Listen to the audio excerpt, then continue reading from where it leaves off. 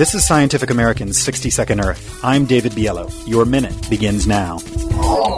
Being green when I was in college meant recycling, at most. But the students at Butte College in Oroville, California will go a lot further thanks to the Central Valley sunshine. The college now hosts 25,000 photovoltaic panels on its campus, which also includes a 928-acre wildlife refuge. Those solar panels will produce 6.5 million kilowatt hours of electricity per year. That's enough to power more than 9,000 U.S. homes, and it's more than enough power for the college, even though it operates its own water system and sewage treatment facility. In effect, the college will be making more electricity from the sun than it needs and can send clean electricity back into California's grid.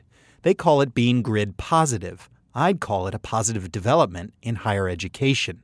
That's because the arrays will also allow Butte students to get real-world training for the green jobs of tomorrow, much like the semi-annual Solar Decathlon, which pits students from schools around the country against each other to design and build solar-powered houses. Oh, these crazy college types. What'll they try next? Saving the world from climate change? Your minute is up for Scientific American's 60-Second Earth. I'm David Biello. Thanks for listening.